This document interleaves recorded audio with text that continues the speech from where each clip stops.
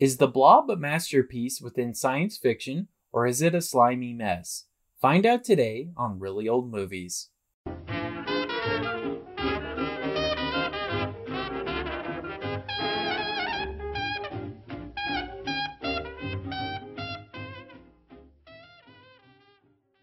Welcome to Really Old Movies. I'm your host, Harrison Scullin, and today I'll be discussing the Steve McQueen classic, The Blob from 1958.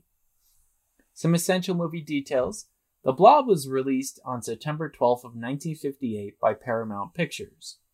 It was originally going to be called The Glob, but due to there being a comic strip by Walt Kelly of the same name, it was decided to change the name to The Blob.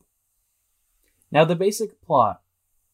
Steve, played by Steve McQueen, and his girlfriend Jane investigate a meteorite crash that happened in the woods near their kissing point.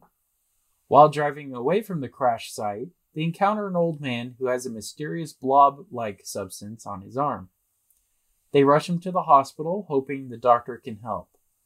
The doctor calls in a nurse to come help him get the blob off, and when she arrives, the body of the old man has disappeared.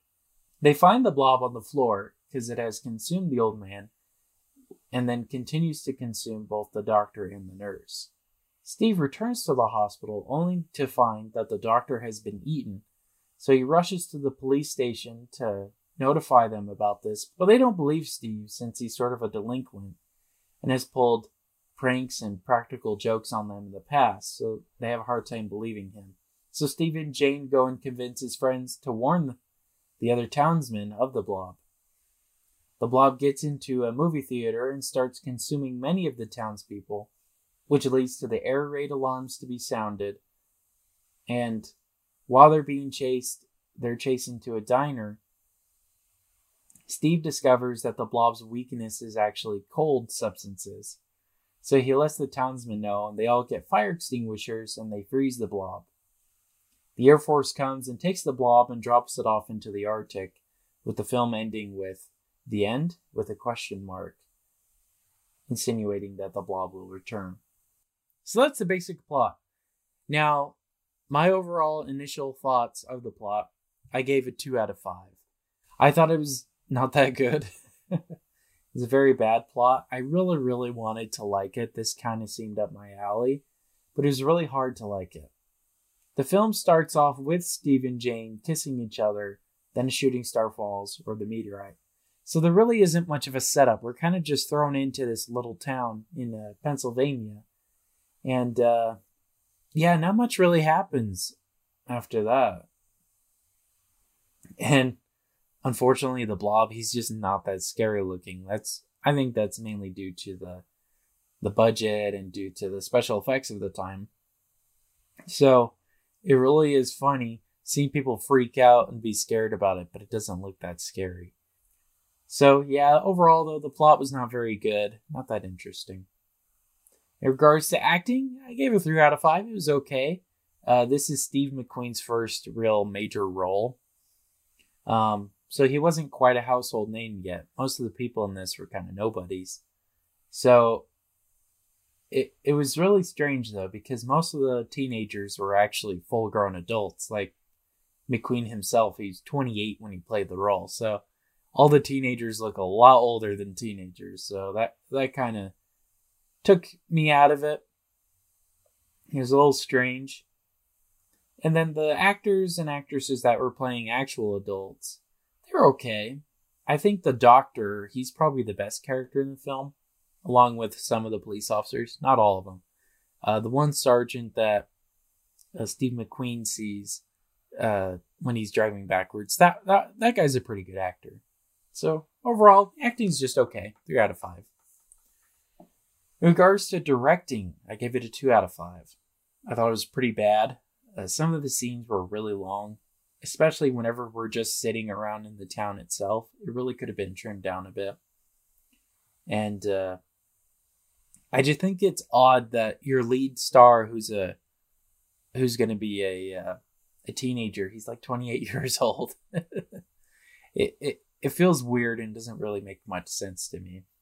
But I guess that's something that Hollywood kind of still does today. They hire a lot of adults to play teenagers, which I find A little strange, but it is what it is. Like, they could have easily hired like a 21-year-old, It's not much older than an 18-year-old, for example. But I digress. The directing, it was okay, but it really wasn't that good because of the editing choices, the casting choices, and just a lot of the choices were really strange for this film. Now, in regards to cinematography and special effects, I think this is the best part and highlight of the film. I gave it a 5 out of 5. I love the Blob himself, even though he wasn't that scary looking. It's really interesting seeing him move around and get bigger and all that. I thought that was pretty impressive. And this sounds terrible on paper, but whenever he's consuming people, it's actually really interesting looking. Like, they put a lot of good work and effort into it, especially when he's consuming the doctor. It's pretty terrifying, actually. That's probably the scariest part of the whole film. And it was like a half a second. It wasn't very long. But yeah, I think that's the highlight of the film. And but I do think that some of the times when the actors were reacting to the Blob, it was a little silly because it really isn't that scary looking. There's a scene with the nurse when she's freaking out, and it's not that scary of a creature, but it is what it is. In regards to the music, I gave it a 3 out of 5. I thought the Blob song at the very beginning was pretty funny, and I enjoyed it. But it's also weird considering how the film is, for the most part, trying to be serious. I mean, the dialogue is kind of silly sounding, but they're trying to be serious with it. It's not supposed to be a comedy. So, and I don't typically mind movies that are a little silly, don't take themselves too seriously. Like a lot of the corny Disney movies from the 60s and 70s, like Cat from Outer Space or The Love Bug or The Ugly Dachshund, those movies, it makes sense that it's a little silly, not taking itself seriously. But they also had charm to them. This movie, it's trying to take itself seriously, but it has all the corny stuff that you typically have in a funny movie. So to me, it doesn't work very well. And I also thought that the music itself was a bit strange considering how it was supposed to be serious. And it reminds me of how nowadays movie studios, they try to incorporate hip hop or rap or whatever into kids movies, even though these songs are kind of more adult. This kind of feels almost the opposite. This film seems aimed more towards an older audience, like maybe teenager, young adult age range, and then the music sounds pretty childish. So I don't know what's up with that, but other than that, the music was okay. I really liked this song, but I don't think it fit very well with this kind of serious movie. All right, so overall, that brings my Letterboxd to a 3 out of 5. And would I recommend it? If you're really into B movies with kind of hokey acting and kind of non-existent plots, all that, you'll probably like this movie. I personally, like I said, I don't mind movies like this, but I don't know. It was just okay. I don't like it very much, but maybe if I see more movies like this, I'll start to like it and appreciate it. But at the time being, I didn't like it very much.